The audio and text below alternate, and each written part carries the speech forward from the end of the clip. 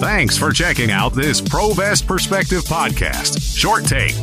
The decisions we have made during our lifetime have a way of eventually coming home, don't they? Rush Limbaugh was a heavy smoker early in his life. Nobody made him smoke. He enjoyed it, though he quit smoking long ago. Still, lung cancer took him out long before it was his time to go. I doubt he was thinking, back when he was smoking cigarettes by the pack, that at age 69, his last days would be spent painfully suffering because of the decisions he had made early in his life. If he had been able to see his future, do you think he would have ever started smoking? Probably not. We often evaluate the quality of our decisions based on its outcomes. If it was a favorable outcome, then we usually figure it was a good decision. But we still must deal with the fact that most outcomes are subject to something called randomness. Because of randomness of outcome, good decisions may produce undesirable outcomes, while bad decisions may produce good outcomes.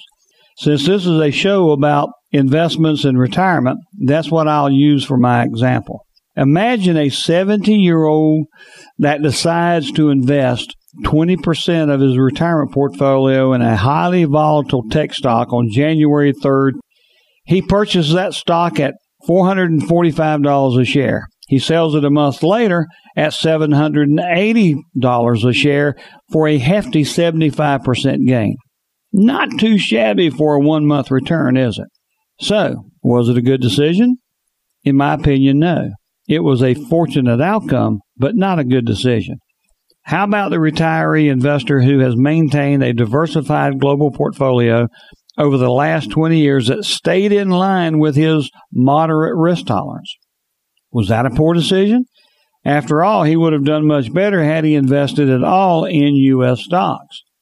Even though it was the right decision for him, he still may regret having invested in that diversified portfolio thanks to the bias of hindsight.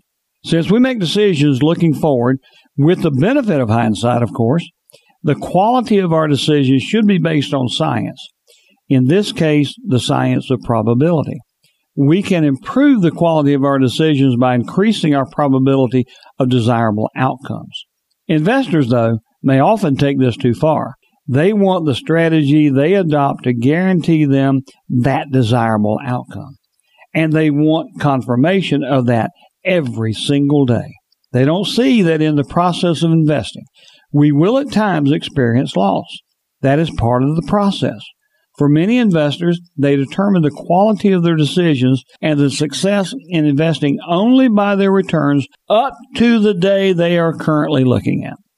With equity investments, we get randomness in spades in the short term, but we should work to eliminate randomness in the long term.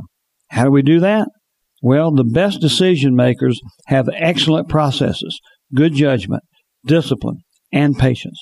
So over the term of a possible 30-year retirement, the key to success is having a process for making good long-term decisions, refining your process along the way, and then having the discipline and the patience to let it work. I'm Noel Swain, CFP, and that's this week's Short Take. Make sure to subscribe to the ProVest Perspective podcast so you never miss an episode.